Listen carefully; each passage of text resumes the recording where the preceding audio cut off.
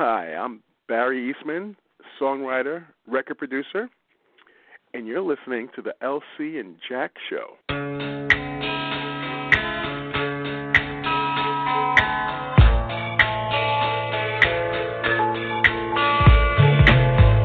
You are listening to the LCandjack Radio Show, live from New York. And now, here are your hosts, LC and Jack.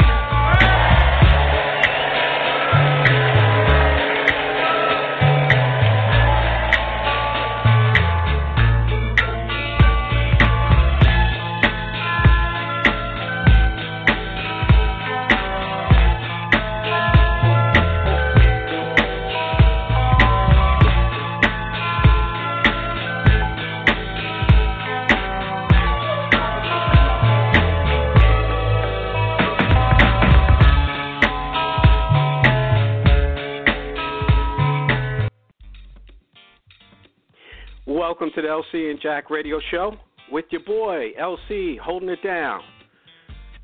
Give us a shout here in the studio. You can reach us at area code 347-843-4738. Up close and personal, Urban Talk Radio. Well, it's great to have you again for another edition of the show. We are always out there getting new guests to give us wisdom, information, knowledge, all that good stuff. And it's always a pleasure to have a special guest, which we have tonight, which we'll get to in a second. Please make sure you hit us up on all the social media so we can let you know what's happening. Our prayers go out to all the police officers that have lost their lives over the past several weeks, and to all the civilians that unfortunately passed away as well. Our prayers and go out to all the families. Hopefully, peace will prevail if God have His will. With that being said, we're going to kind of get to our guest this evening, a little positive spiel for the evening. Our guest this evening is one of the most prolific R&B/pop songwriters, producer in the music business today. He has over 60 gold, platinum, and multi-platinum albums with over 80 million in sales. Wow, you're talking about accomplishment. A lot of people out there that can't sell 50 records, one less. 80 million, what a feat, and growing. He has hit records with, now, listen up, Miss Aretha Franklin, Anita Baker, Britney Spears, The Voice, Miss Whitney Houston, Gladys Knight, just to name a few. And trust me, the list goes on and on. We are so lucky and fortunate and happy to welcome to the LCandjack Radio Show Mr. Barry Eastmond. Hello, Barry. How are you? Hey, I'm great. Happy to be on the show. Just really blessed. I'm so thrilled. Yes. Thanks again, and we really do appreciate your time because I know your schedule is beyond busy, so we'll jump right into it. How's that? Sure, definitely. So, Barry, I know when we first reached out to you, you said, hey, Larry, I'd love to come on, but I'm doing some good stuff at NYU. Can you tell the audience, for those that may be interested, I know you do some stuff with NYU. Can you tell the audience a little bit about what you do? Yeah, about 5 years ago, I got involved with a summer songwriting workshop over at NYU that they do at the Steinhardt department, and it's been really an amazing thing. I started out the first year not sure if I would enjoy it, and I tell you, we got it started, and it's just it started out as a 10-day program, and we get applicants from all over the world apply. In the beginning, we took about 30 students out of 100 applications, and people would send in submit their songs for us to listen to decide who would be in the program, and we picked the best we felt were the best 30 applicants, and we bring them together and we discuss songwriting, and we put them, it's like a boot camp for songwriting, and we immediately put them into collaborations of 3, and we give them assignments, and every day they would go and write another song based on the assignment that we gave them. And at the end of the 10 days, we actually had a recording session where we recorded what we felt were the best 10 songs written in the period, and they'd actually get to have a recording of their songs. So it was really a phenomenal experience for me. And I'm telling you, the students that we got were so talented, and they ranged from ages from 16 to 50. And wow, that's some range. It's really incredible. I mean, really incredible. Of all backgrounds, you have students that were from pop backgrounds, R&B, jazz, country. I mean, it was just amazing to see all these people come together, and just the music that they would write was just phenomenal, really phenomenal. We'd give them advice, they'd write it, and they'd come back to us, and we'd tell them, okay, well, we think the chorus could be stronger, or rewrite the verses. You have a great chorus, but the verses don't really say anything. Go back and rewrite the choruses or the verses, and they would go back, and they'd bring it back to us again, and, we'd make our critiques, and at the end of the day, they'd have this amazing song. And it was really, really impressive, and I got so much out of it that after doing it the first year, I couldn't wait to do it again. After the first summer session, I've been doing it. We just finished our 5th year, and now it's grown to now we have over 50 students now. Wow. And we now make it's like a 2-week program now. And instead of doing this the first year, we decided not to do the recording because there were so many groups. We decided to have an actual performance of them performing their own songs that they wrote. And that was a lot of fun. They really enjoyed that. So it's been a blast. So, I mean, I come out of that 2-week session now. I'm so energized. I can't wait to get back into my projects, and I start working again because I've got all this energy from hanging around, these amazing writers. And they're just coming up with such stuff that's just really refreshing, and it gives me hope, man, that the future is going to be in some good hands. It's really I'm really that's great to really hear, happy. Barry, because as cool. Really cool. That's great to hear, because the sentiment that I hear, from a lot of the listeners, just friends, family, is that a lot of the music today, not all of it, they really don't care at all for it. Do you hear that sentiment somewhat? I do. I do hear it a lot. I do. And it's one of the reasons we really decided that this workshop was necessary.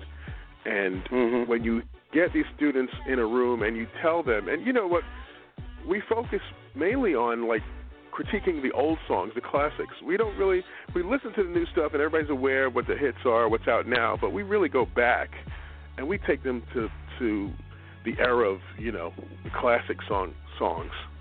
And they're not just in R&B, they're rock, they're pop, they're classic jazz songs. I mean, it's everything.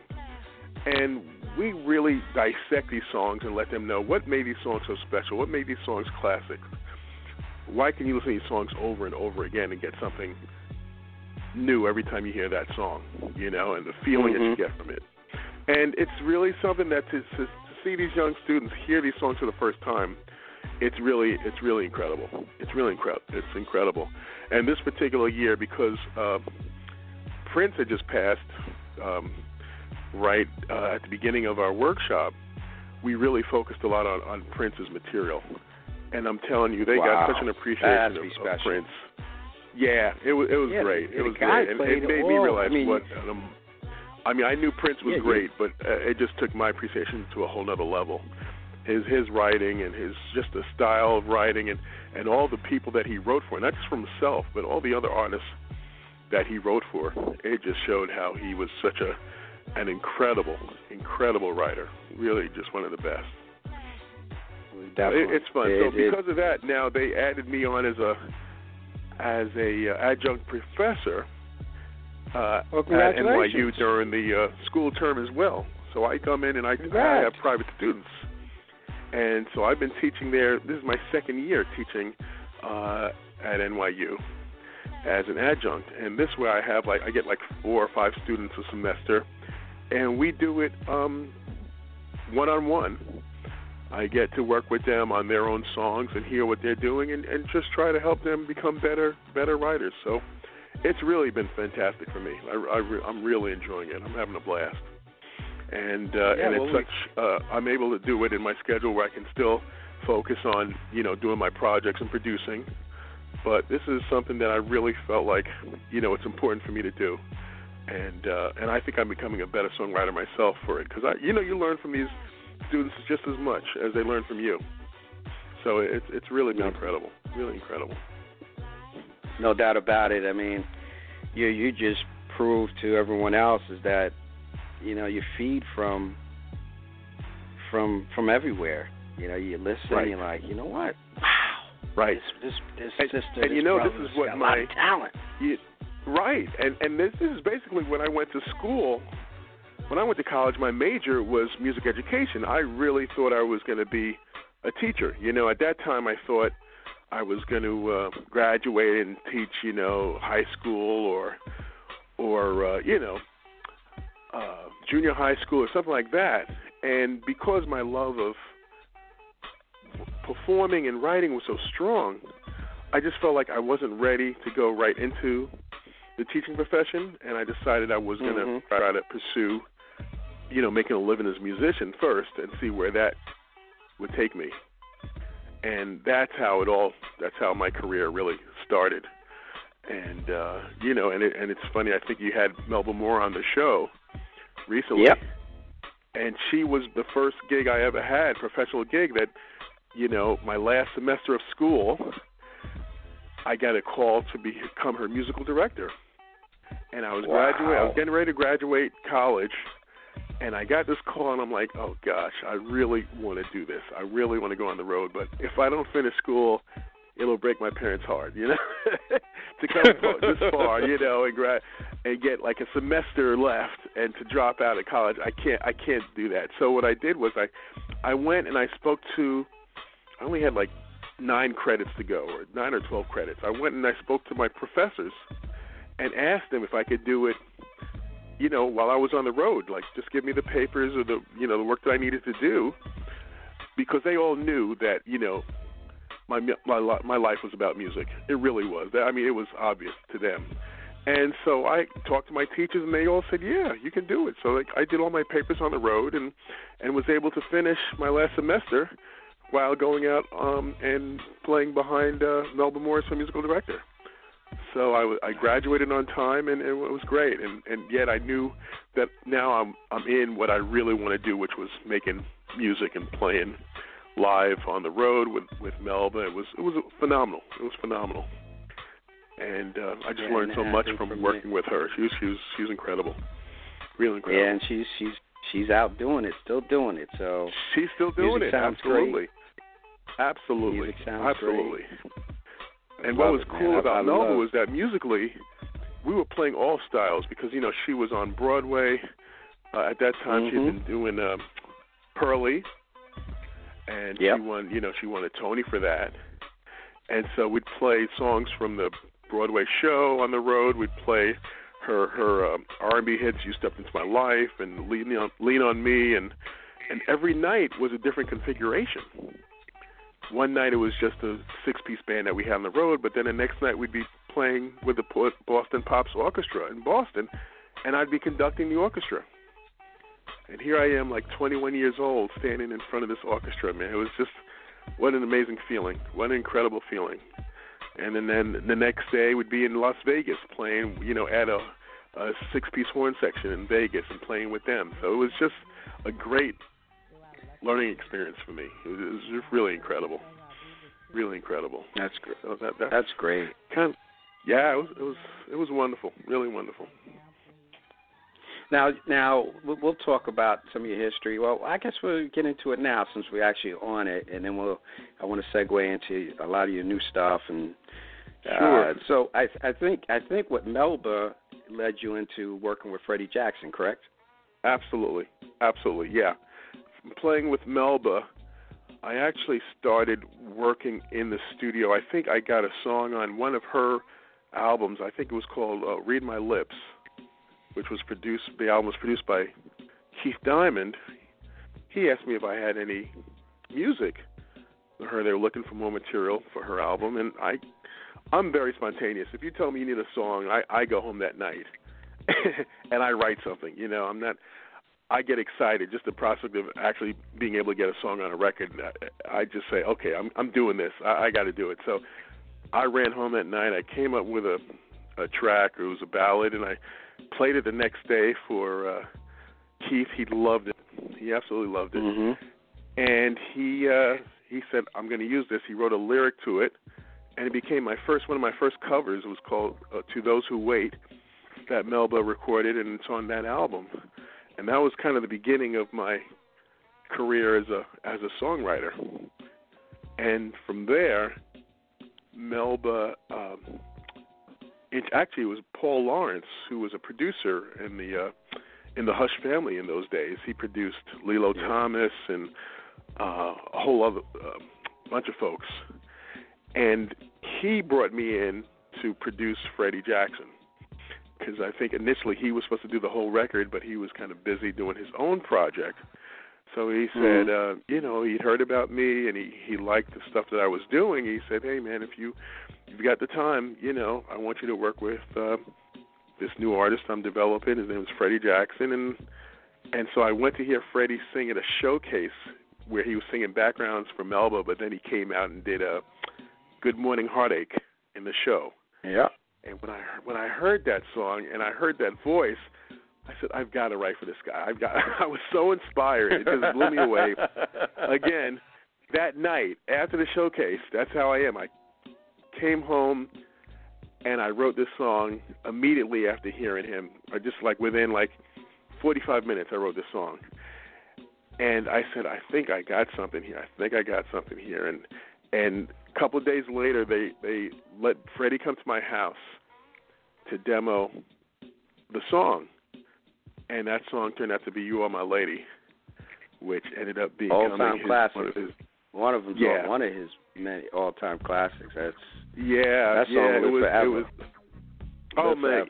And it was one of those things where it just came. I just felt between inspiration of hearing his voice and so inspiring, and then I just got married around that time, so I wanted to write a song for my wife. So it was the combination of the two. I just wrote this song, and I didn't feel it was a hit until he put his voice on it. When Freddie sang it, because I'm not a singer, so when I sang it, I'm like, I guess it's all right. But when he put his voice on it, all of a sudden I started getting the goosebumps, and I started feeling like, wow, this could be this could be special. And then his management heard it, and they flipped. They said this song is a classic. This is it. So yeah. And then we went on to write. I produced. I believe I produced 6 songs on that album. 6 or 7 songs for that album, and that was my first real, my first hit record. I mean, that really propelled my production songwriting career. I'm sure it did. I'm sure that hit at least double platinum. At least. Oh, exactly. Double platinum. That's right. Yeah, exactly. That's some way to come out the box, man. I know. It was kind of scary, because to have your first single to be a hit. Yeah, you just kind of was scared to think, well, could I do this again? But you know what? I just didn't think about it anymore. I just kind of said, okay, that's done, and just looked forward. I never looked back. Just said, okay, next. And Freddie and I had such a great run that we got together again the next album. I think we probably had 7 number ones together between all the records that we've done together. Yeah. It's just we just had that synergy. It's sometimes you get together with somebody and it's just it's right, and his voice became my voice, And every time I wrote something, I thought about him. You know what I mean? It was just something that was just inspiring. And every song we did, Have You Ever Loved Somebody, to Nice and Slow, it just felt right. You know, we just knew we were on a roll. But we always had fun. The best part about it was every day in the studio was just a blast. We just had a great time. So now, do you have that fire with some of the artists today? Is any fire like that with some of the artists today? I mean, is the process not that easy for every artist that you work with? It's not every artist. I mean, I've been fortunate in that I'm a chameleon in that I can change with every artist that I work with, and that I can adjust to their styles. Like, for example, when I work with, say, for example, Anita Baker, I was such an Anita Baker fan that I knew her song so well that I was able to I could go exactly where she wanted me to go in that direction of more of a jazzy, produced track rather than R&B. It became more of a jazz thing, and it was something that was just natural for me and instinctive. I think that was all my years of playing piano behind a lot of different people, going on the road with Phyllis Hyman and Angie Bofield and Chaka Khan. I was able to just adjust to any artist that I work with, and I was flexible. So when I got in the studio, it was the same exact thing. Because I was a fan and I knew all her material, it made it easy. Right. So I'd start writing something on the piano, and she'd immediately gravitate to it because it felt like her. And she loved that. You know how to cater your stuff to the artist. I don't see that a lot of, I don't want to categorize them all, but it seems like a lot of the artists today, not all of them, because there's some really outstanding artists today. Right. It doesn't seem like the music is the way you just said it. It doesn't it doesn't really suit them all the time. And it comes off that way. Exactly, because a lot of times they're pushing the artist to cater to the producer sound, where I like to me, the artist is the star. It's not the producer. The artist is the star. Right. And I think it should be their music. It should be their sound. And all I am is somebody just to help them get to their vision. You know what I mean? I help them get to where they want to be. It's not like I'm forcing my sound onto them. You know what I mean? So when somebody's established and has an established following, for example, like an Anita Baker or Whitney Houston, something like that, then you just compliment what they do. And you just help them, give them the best sound, to get best produced track that they can have, and then help, bring out the best vocal for that particular song that you're working on. So I'm definitely different than a lot of other producers where I don't use the same sound. It's not the same stamp on every project that I work on. Yeah, we do notice that, and that's what's so unique about your work and how you do it. Tell the audience your best memories of working with Whitney Houston. Anything that you want to share with the audience that Whitney was amazing. That was actually a collaboration with my partner on that record was Gordon Chambers, who great lyricist, songwriter, great singer. He had a relationship with Whitney on a previous project. I think it was the My Love Is Your Love album. I think he co-wrote a song with, actually the album with the duet with Bobby that she did. He co-wrote that song on that record, right. So he really knew Whitney well, and she started talking about doing a Christmas album. And years before, we had written a song for Freddie Jackson's Christmas album called One Wish. And Gordon said, you know what, I think that song One Wish could be perfect for Whitney. He said, I'm gonna play it for her and see what she thinks of it. Next thing I know, he's calling me up. She loves it. We're gonna cut it on her. And I was thrilled because I'm still a huge Whitney fan. I mean, just her voice was one of the greatest voices ever for me. I love her voice, just the greatest voice. And so when I heard that she was going to sing our song, I was just thrilled. So what I did was I got the track and everything ready, and then he went out to Atlanta and he recorded the vocal on her. She was living in Atlanta at the time, and he produced the vocal on her and said, so I wasn't in the room at the same time, but I was on the phone listening and talking to her, and she was an amazing, amazing lady, and just to hear her sing our song was just a thrill of a lifetime. Just a thrill. What a talent, and, what a talent. You know, every Christmas I get, you know, it's my favorite Christmas album to put on. It's her One Wish album, and she just did a great job on her vocal on that song. It's beautiful. Yeah, no doubt about it. I mean, they don't call her the voice for nothing. That's right. That's right.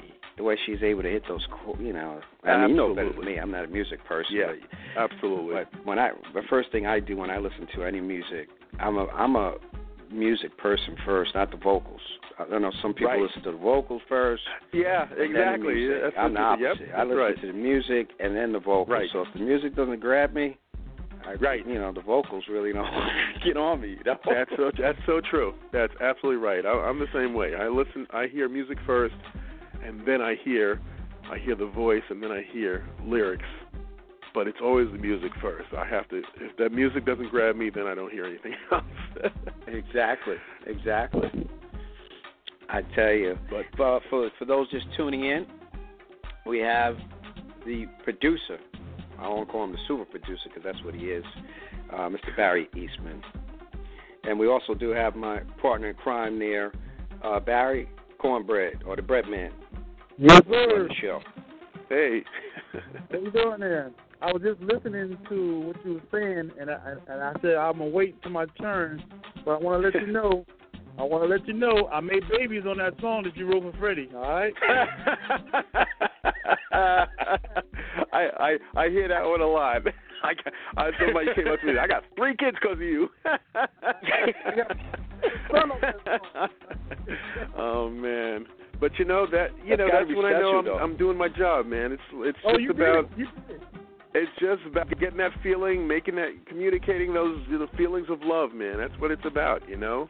It happens. That song was right from the heart, man. That song came right from the heart. It was just something I was feeling. I just wanted to express it, and then to have the voice of Freddie to sing it, it was perfect. It was just amazing. Baby mama. Incredible. You got us in a lot of trouble we there, just Barry. got together. We finished up another album. It's just getting ready to come out soon, too. An amazing record. I can't wait for you guys to hear what we've just finished working on. It's amazing. Freddie? Yep. We got together after like 6 years. Wow. And decided to go back in and make it feel like the beginning. It feels like the first time we got together, and I'm telling you, this album is a gem. This album is so special. I can't wait for people to hear Freddie now. It's just amazing. Amazing. Listen to it by myself, because I ain't trying to get nobody no more babies, you know what I'm saying? Oh, my gosh. Yeah, I think it's going to be twins after this one. Yeah. Well, that's good to hear. That's good to hear, Barry. Oh, yeah. Good music is, as I kind of pointed out early in the interview, for those just tuning in, is, you know, the people are waiting for. I mean, we have some out there, but to me, it's just not like it used to be, and I think that's why a lot of the I don't want to say old school artists. I like to say some of the legendary artists. Yes, people are dying for them. Yep, they're dying for them because they know that. You know, you're right. That's so true. And right, the Anitas, the exactly, Sade's. Exactly. Oh, yes. They're dying for them. That's right. Because you know they're going to give you a great album. That's the thing. They're going to give you an album of great songs and great vocal performances, you know, and that's what I love, you know. And for me in the studio as a producer, I'm just a big fan. I'm sitting here in the studio and I'm like a kid at candy store. I'm so excited to be sitting here with an artist that I really love, and you're getting them to perform, and you're listening to them do these amazing things, and you just get to select what you think are the best performances to put in a song, you know what I mean, to encompass that vocal performance. And I'm telling you, sometimes it's so hard because a lot of things they do are so great that you have to sit here and just kind of say, well, God, that last one was amazing, but this new one is, this is great too. So, it's just so much fun for me, though. It's so much fun to have sit here and do that with these artists. And then just have a great time, too, because, you know, we always have a good time. I love for artists to come to my studio and just be totally comfortable. And, you know, no stress. We just take our time. And at the end of the day, when we listen to the product back, we just are so proud of it because it's really, we know we got something special. And we know we got something that man, once it gets out there and radio gets a hold of it and the fans get a hold of it, they're going to love it. They're going to love it. And that's what's important to me. I don't know if a lot of people realize that you were born here in New York, Brooklyn, correct? Yeah, Brooklyn, that's right. That's right. Born and raised in Brooklyn, New York. That's right. But my family, my mom and dad were from Barbados and moved to Brooklyn. And then I was born there over there at Brookdale Hospital in Brooklyn, New York.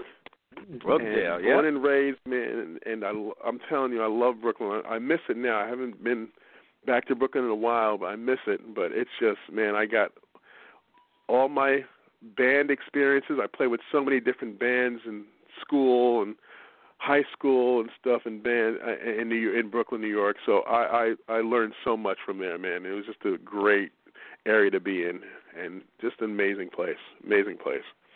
I love it. Another blast from the past, before we move on to some of your current stuff. Aretha Franklin, could you share your experience with her? Oh, yeah. She's another one. Just great. Just incredible. Now, she made me nervous. An artist like her is such a legend that you're thinking, you know, what can I tell Aretha? You know, what do I say to Aretha? Right. You know, it's just, but again, she respects someone who has the talent as well. So when you sit down at the piano and she can see that you can play and that you know your stuff, she respects that, and she loves that. She loves being around that, and getting in the studio with her was just incredible. She sat there. I played her the song that, again, I'd co-written with Gord Chambers, and played her the song, and she listened. She loved it. And the thing I had heard about Aretha was that, you know, she only gives you one take. You know, she's a singer that she likes to get in and out of the studio really quick. So she'll get on the mic. So you better get what you want fast because she's out of there. She went on the mic. She sang it down. And then she asked if we liked it. She said, do you like it? Do you want me to try it again? I'm like, oh, my God, she's going to do it again. We were in shock. But we could tell she really wanted us to be happy. So she gave us a bunch of takes. She was there for a while. She was there for a long time. And at the end, we were thrilled. We were like, oh, my God, she stayed. But she was amazing. Just the best. I mean, Aretha was, oh, my gosh. There are no words to describe Aretha. She's legendary. One of the greatest. Legendary artists for it. Yeah, absolutely. Absolutely. And you've been blessed to work with some of the best artists that's, you know, obviously there's a lot that you couldn't touch, but some of the best artists that touched the mic. Oh, I truly have been blessed. Yeah. I call it the A to Z of R&B. I mean, everybody. I mean, you go to Chaka Khan and then recording with Phyllis Hyman, and I really have been around some. I've been spoiled. I know that. I've been spoiled because once you're around them, it's like you don't want to work with anything less than the best. You know, you just know that every time you go in the studio, it's got to be an artist that's got to be amazing. It's got to be inspiring to me. You know, and it's got to have that. It's got to have that voice. There's got to be something about them that just makes me want to work hard. You know, and then when you get in the studio with these great voices like a Gladys Knight or a Phyllis Hyman or you know, it's just incredible. It's just incredible. There's nothing like it. There's nothing like it. And so that's what I really enjoy. And it makes me bring my game up. You know, everything I do, every time I work on another track, I know it's got to be great. It has to be amazing to support these artists that I'm working for and that I'm producing. So it's really important to me. Yeah, it's really important. Now, you've spoke to and worked with so many different artists. Who out there, which is I'm sure not that many, you haven't worked with that you can be like, you know what, I'd just love to be able to work with them and just haven't had the opportunity for whatever reason? I'm glad you asked me that question. You know, I would love to be in the studio with Beyonce. I think that Beyonce and I could do something that would be amazing. I really believe that we could come up with something that would just be insane. Because I love what she does. I love her voice. She inspires me. Mm-hmm. But I think I could take her in a little different direction that she hasn't done yet. And I think that we would come up with something really, really special. I think that that's something that definitely, I think people would take notice of what we did, for sure. She's just one of the, I'm sure you she's could. one of the all-time, she's a legend. She's a legend. She's definitely a legend. Well, you know I got to not too many artists like that now. Not Say again? Not too many artists like that now. No, you're right. That's it. There's not too many. Exactly. There's not too many like that. And I think we were talking about this, me and Brad, we were just talking about that for now, I mean, people always want to compare eras, which is, like in sports, I use the analogy, it's very difficult to do that, but you could definitely look at it now the way back in the day, even to now, you'll see some of the legendaries perform, and then you watch somebody now, not Beyonce, but a lot of these other singers, and it's nothing to the stage show. I'm like, wow, right. There's no reason for me to go see them. Exactly. You know what? I may just download one single, but that's it. I'm not going to see it. That's it. Exactly. See, back in the day, you couldn't get a record deal unless you could perform live. You had to really perform, and then they talked about, okay, we're going to make a record. Now it seems like it's reverse. You're going to make a record, then you learn how to perform live, and I don't understand that. I just don't get it. I don't get it, because every artist that I produced in the beginning, I went to see them perform first, just to see what they're about and what their essence is, because I want to capture what they do live. I want to capture that in the studio. Every artist I've done that with. And then when I hear them live, I'm like, okay, now I know what they can do. When we get in the studio, I know what I can do. I know I can do with them. I know where I can take it. But if you don't have that live experience, then to me, it's just like, it's not as exciting. I don't understand it. I don't get it. Because to have a great hit record and then you can't do it live, to me, is disappointing.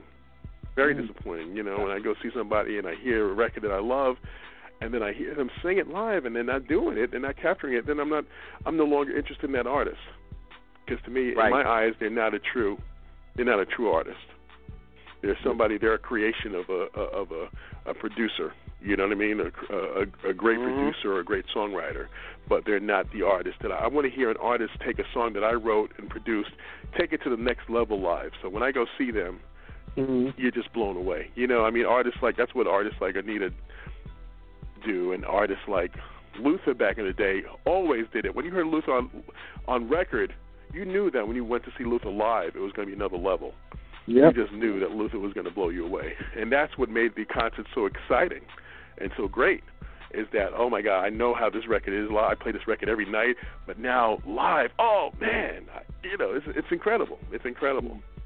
And that's what I look for in an artist. I want an artist that's just going to excite me when I see them live, that I know that, okay, we can create something really special, really great. Yeah, but how many, and I hate to be it down, how many artists can actually do that these days? It seems like it's very few. You know, they're out there. You just got to look. They're out there. There's a few. I mean, you got the Layla Hathaways, you got the Lettuces, you've got artists out there that can do it. They're still out there. It's just they're not getting a lot of attention. You know what I mean?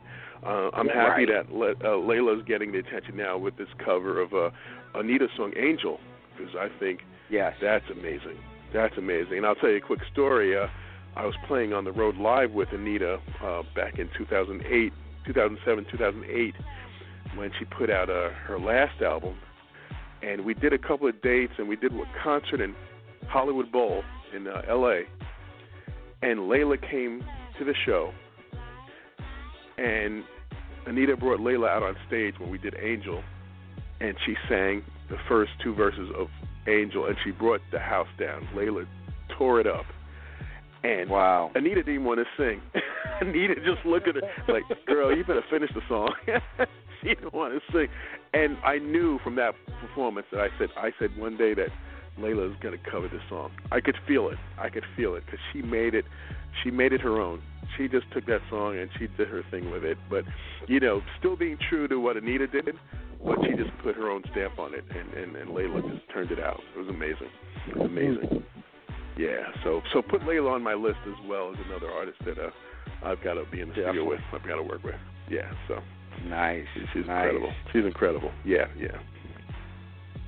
Tell us about Kashif and your relationship with him. Kashif, I met, again, that was around the time of the Melbourne War days. I met him in the studio when he was working on, I think he was working on the very first Evelyn King, was it I'm in Love? I think that was his first hit. Right. Yep. I met him right around that time. He also produced Howard Johnson's So Fine, and then George Benson, and he was the reason I decided to become a producer, actually. Really?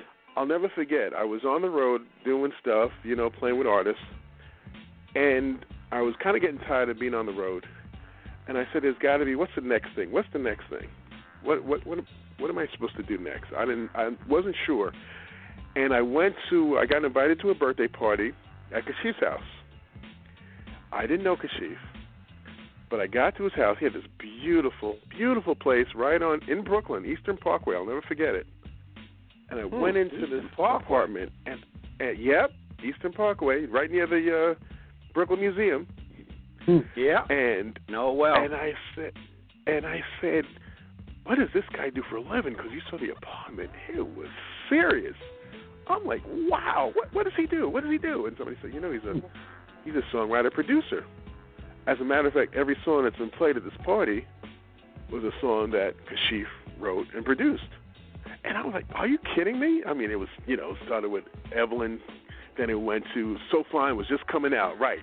Howard Johnson's record was just coming out, so it was kind of giving everybody like a little preview of it. And, man, that we all knew that song was going to be a smash. Because from the first downbeat of the So Fine with the a cappella vocal, we knew that song was going to be a smash. And I said, that's the next thing. That's what I want to do. I want to write and produce. I don't want to go on the road anymore. I want to sit home. I want to write songs. I want to produce artists. And that was the inspiration for me, the impetus for me to start doing that. And then that's when I met Paul Lawrence, who introduced me to Freddie Jackson, and then that's how it all came together. That's how it all started. Wow. But it was Kashif, because he was the first one out of all of us in Brooklyn to really start doing it. And I remember playing piano on a song he produced for what artist? He produced Kenny G, his very first album, Hi, How You Doing? He produced that. I played piano on that for him, and there was another record that he produced that I played piano on. I'm trying to remember the artist. Maybe it was Glenn Jones. I think he worked on Glenn Jones, or he executive produced a Glenn Jones album. Show Me was the name of the song. And he executive produced that album, and I played piano on that. And that's when I really fell in love with being in the studio and just wanting to be around, artists and writing songs. That was really it. Wow, that's some story. Yeah, Kashif was amazing, still is, incredible songwriter, producer, just great, fantastic. He's still doing it. I'm glad you. He was one to always bring in the new guys. He always looked for the new talent and the young guys and young producers and give them a shot. So that was really, really special, really, really important. So. And man, we could go forever for you talking about a lot of your stuff, but let's segue, because you got obviously a tremendous amount of work you've done, but you have new stuff. So why don't you tell the audience what you have and the artists? Yeah, there's a couple so we can of get things. Out and support you. One thing is, okay, first is I told you Freddie's record. I'm just finishing. We're mixing that as we speak.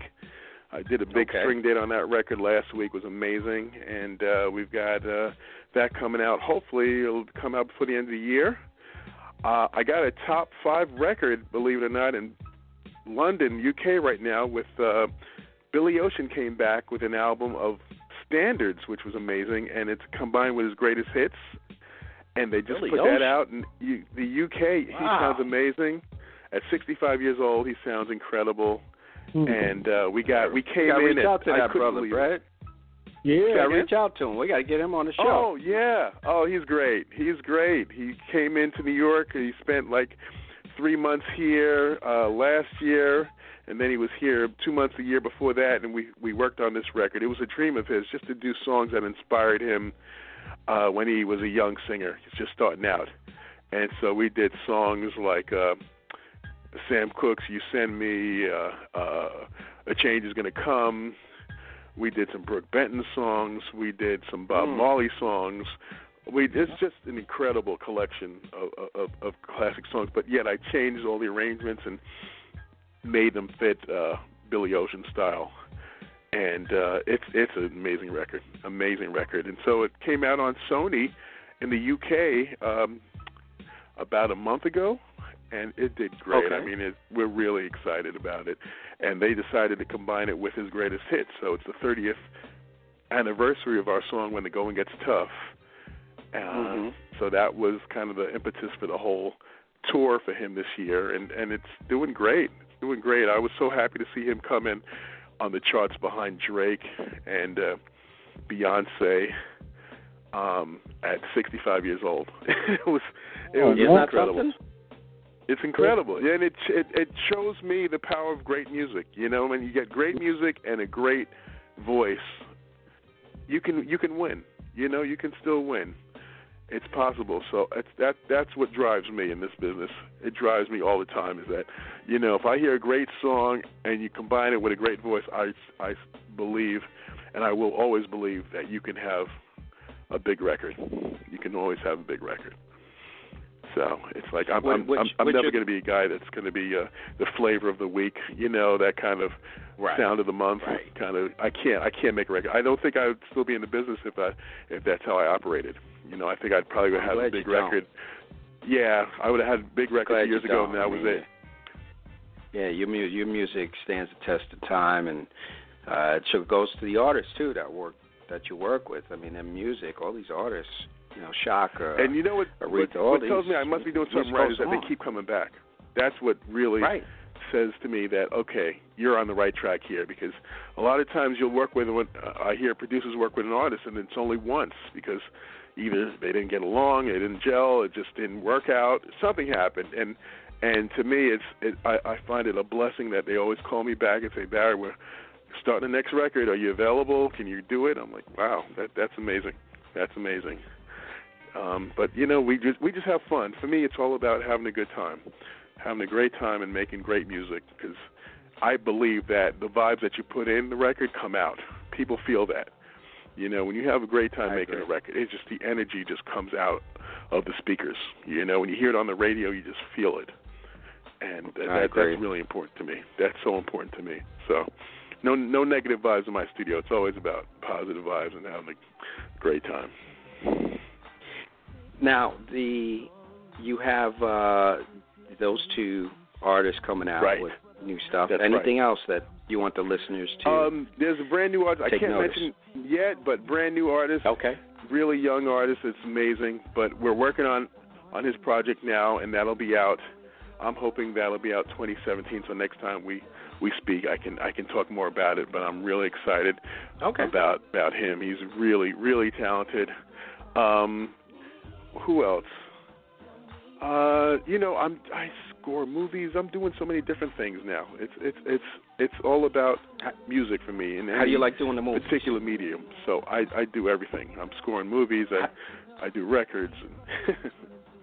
How do you like doing movies in comparison to doing? My favorite is doing records. I will always. That's my first love. Is producing. Movies, you don't have as much control because it's really you have to satisfy the director.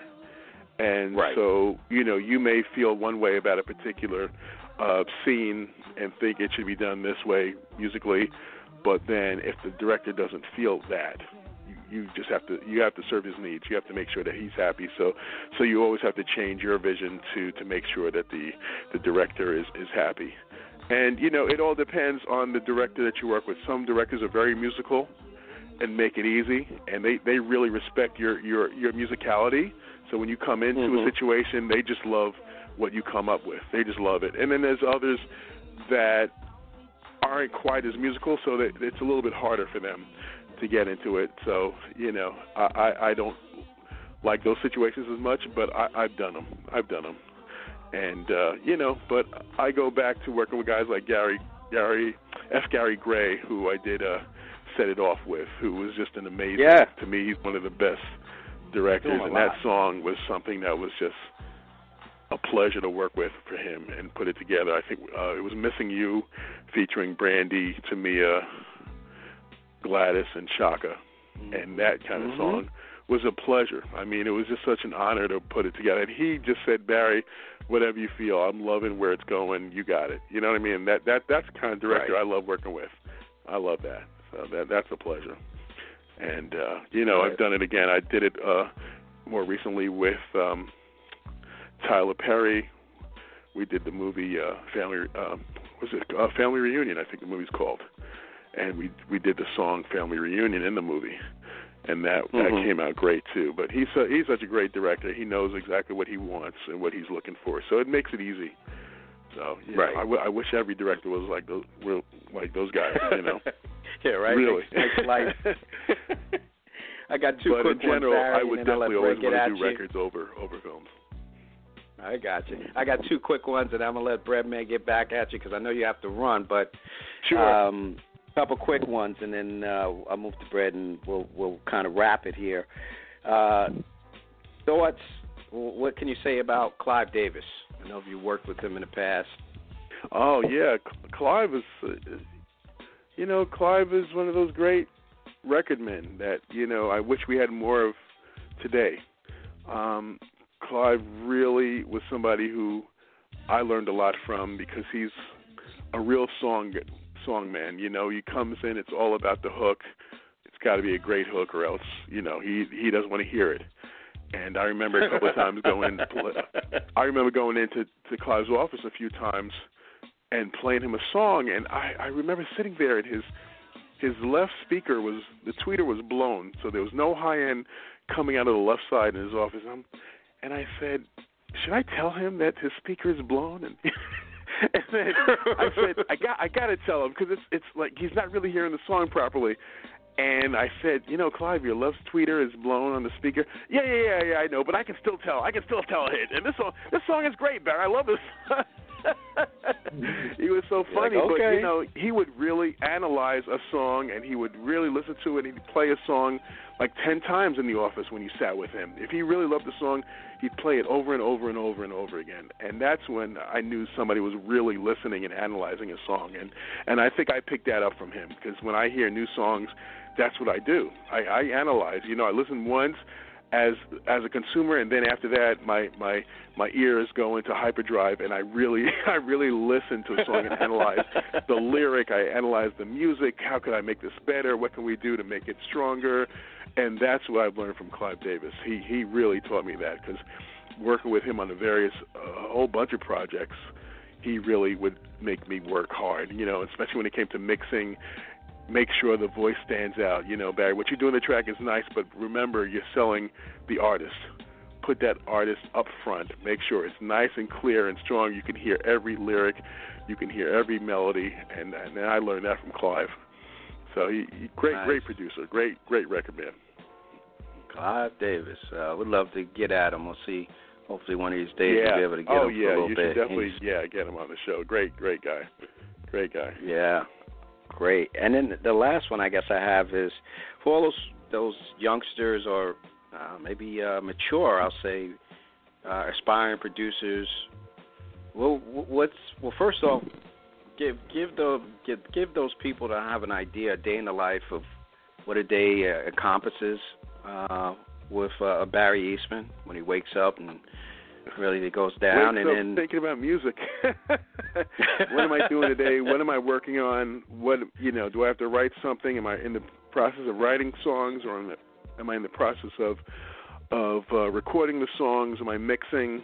I'm always thinking about what I have to do for that day. Generally, if it's in the process of recording, then when I come downstairs, even before I have breakfast, I go and I listen to my last rough cut of the songs that I'm working on. And when I hear it in the morning fresh, I know exactly what I have to do. Oh, you know what? I have to fix that vocal part. We have to punch that section. I like the bridge, but I think I have to add another overdub to it to bring the bridge out some more. I really go through analysis of the song. And then later on that afternoon, I'm back in the studio. I'm working on it. I'm fixing it. I'm doing everything I need to do. And by the end of the day, that work should be done. I'm thinking about the next day, whether it's recording or whether writing. If I'm writing for a project. Are you there? Yeah, Hello? I'm here. Oh, okay, no, we're sorry. definitely here. Okay. Yeah, we didn't want to interrupt you because I know you were rolling. Whether I'm writing for a project, I'll go right into writing mode and start thinking about writing songs for the artist. So it's always something different, but again, it's something that I wake up in the morning thinking about what I want to do. So that's what my day is like. Now, most of these artists, are you live with them, or they'll record the track elsewhere and send it to you? No, I'm always with the artist. I'm always together with the artist. Always. That's good. Yeah, I like being in the room. A lot of the artists these days, sometimes the producer gets the vocals and they work with it. So I'm glad you do that. Yeah, no, I'm not that kind of producer. People say I might be old school, but I have to have my hands on it. I want to sit in the room with the artist so we can change melodies, we can change lyrics. I like to do all of that together with the artist rather than just get the vocals sent to me. Because I personally don't think an artist, there are very few artists that can produce themselves, first of all. I think an artist always needs somebody who's going to be objective and let them know exactly, when they're hitting it right or when they're not on it. You know what I mean? I think you have to have somebody, very few people are Prince or Stevie Wonder that can do it themselves. Everybody else needs help. And I love being that person to be, throw ideas off, bounce ideas off of. And in the same way, it's a two-way street because I'll sing them ideas. I'll tell them different lyric ideas I'll have. Let's try this line. Let's change this line. And it really works. At the end of the day, it really makes a difference when they hear. I love when a vocalist comes into the studio, into the control room after they've been working and singing the song for 3 hours or 4 hours in the booth, and they come in and they hear it. They can't believe, where we've taken the song, And it's just it's always miles above where it started out to be, where it started out. And I really believe that you can only do that when you work together with somebody, So that's really important to me. So that's really important. And so I'm a hands-on producer from top to bottom. I mean, every part of the track, I'm in it. Whether it's just a bass overdub to a guitar overdub, I'm involved. I'm right there, and I make sure every part works together. And then at the end of the day, I know exactly what is in that track and what should be there. So it's important for me. Oh yeah, we know your work stands by itself. Thank you. I appreciate that. Thank you so much. And so, I tell you, man. But I'm inspired by these young kids. I mean, I see a lot of young producers coming up, and I'm inspired. There's some great stuff. I always tell young producers though to listen. Don't listen just to the style of music that you like the most. Listen to everything. You know what I mean? If you like hip hop, that's great. But then listen to R&B. Listen to jazz. Listen to rock. Listen to everything. Listen to pop music. I get something from everything I listen to. I'm inspired by every type of music I listen to. I hear something. I could hear something in a country record. I could say, man, that would be kind of cool if I turn that upside down and put in a jazz record. That might be kind of hip. You know what I mean? So you never know where you're going to get inspiration from. So it's really important to listen to all types of music and just. I agree. it makes a difference really for me, and then it makes it easier for me to get together with any type of artist and be able to fit right into what they do, because I feel I can speak the language. I'm versatile in that genre that they want to go in. Whether it's Britney Spears doing a pop song, that's easy because I love pop music, so I can go right there. So that's really important. So I always tell young producers, listen to everything. Don't just listen to one style of music, because you're kind of limiting yourself if you just stay in one genre. So it's really important. But I'm really encouraged by the young producers that I'm seeing today. There's some talented folks coming along, so it's really great. Well, it's great to hear. And before we let you go, the Bread Man. Hey, Bread, you got anything for Barry before we let him roll? Oh, yes. We've been on since 2009. And let me tell you, my brother, you're in the top 3 of interviews. I just want to give you that from the top. Thank you, man. I appreciate it. Oh, of course, because you inspired our listeners and LC and myself. Just, your track record speaks for itself, but just to hear you explain it to us is just unbelievable. And I just want to apologize for coming in late. I was doing my thing, but I had to make sure I got in the studio, as LC had told me, and I looked at your bio, and I'm like, oh, I can't miss this guy. Thank you so much. I appreciate it. No the hills and made it, in time to hear your inspiring story. And I didn't catch where you was at. You in L.A.? No, I live in New York. I'm in Westchester now.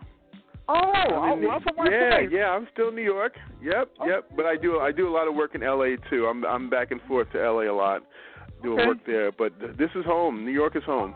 No problem. Well, since you're home, I'm not going to try to drag you out to California because I'm going out there next month. Yep,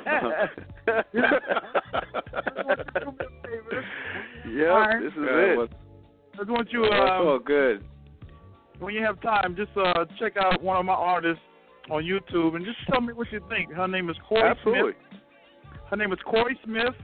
Corey Smith. We'll Okay. send him the information, Brett. We'll send him the information. Excellent. We'll get it to you, Barry. And if you can give us back some feedback, obviously, to the Bread Man, Definitely. Be much appreciated. And is there what's the best way for listeners to? And I know you can't field everything because of your schedule. How can they either reach out to you or try to get feedback? Through my on website. They can get to me and reach me at barry@barryeastmond.com. Okay. They can hit me up there. Yep, that's the best way. Well, Barry, it's been a pleasure. I wish we could do this for another 2 hours, but I know your schedule is not conducive to that because we could, man, there's so many questions that we have that we love to ask you. But what we will definitely do is, I know, I'm hoping that you'll be part of the promotion with, with Freddie. And we'll love absolutely. Definitely. Get Freddie to. We can get you back on to talk about that, and maybe we can even get Freddie to join in to talk a little bit about Absolutely. his new I know project. He'd love it. That'd be fantastic. Yeah, that'd be fantastic. Yeah. So what we'll do is once that's ready, let us know. We will. We'd love to the audience. Forget it. We couldn't even field calls tonight or do that because we wouldn't be able to take them all. It'd just be jammed up with calls. But to get the information out to the masses. They would go nuts for him. So, and I'm glad that he's still doing it. Oh, he's doing it. He sounds great. He sounds so great. And if I can, I just want to give a quick shout out to. Go ahead. The amazing. I just say we just lost an incredible voice, DJ Mr. Vaughn Harper. I just want to say, he was such a special guy in my life. He was somebody that always played all my music and had me on. He would call me to come in and sit and do interviews on his show, and I think I'm gonna be on for like 20 minutes, half an hour, and I end up being there all night. He's just an amazing man. So he truly will be missed. Just an awesome. Yes. Awesome. I grew up on Vaughn Harper. Oh my goodness, yes. Yes, absolutely, absolutely the best. Yeah. I'm glad you mentioned that, Barry. Definitely will be lost, and You know, like I said, we appreciate you coming on, and we'll be reaching out to you. You know, hopefully here in the next couple of months or so, and our projects get ready to lift off, and love to have you back on. Got it. Talk. You and Freddie talk about the project, and absolutely get That'd you to play the music, you know, the single, whatever you guys have coming out first. Even though we usually we do talk, but for you guys, we make the exception and put out some music. Thank you. Appreciate it. That'd be great. Looking forward to it. All right. So, we'll be talking with you soon. Well, Brett, another great show with Barry Eastmond. I'll tell you, what an interview. So, all y'all out there, inspiring producers, even, you know, singers, get on your game. He dropped a tremendous amount of knowledge for you. Now it's up to you to go and make it happen. It's not going to be easy overnight. You can definitely make it happen. Yep. So, with that said, we thank you for tuning in to the show, and catch us next week for another edition for the LC and Jack Radio Show. Until next week, stay safe, stay sound. God bless. Peace.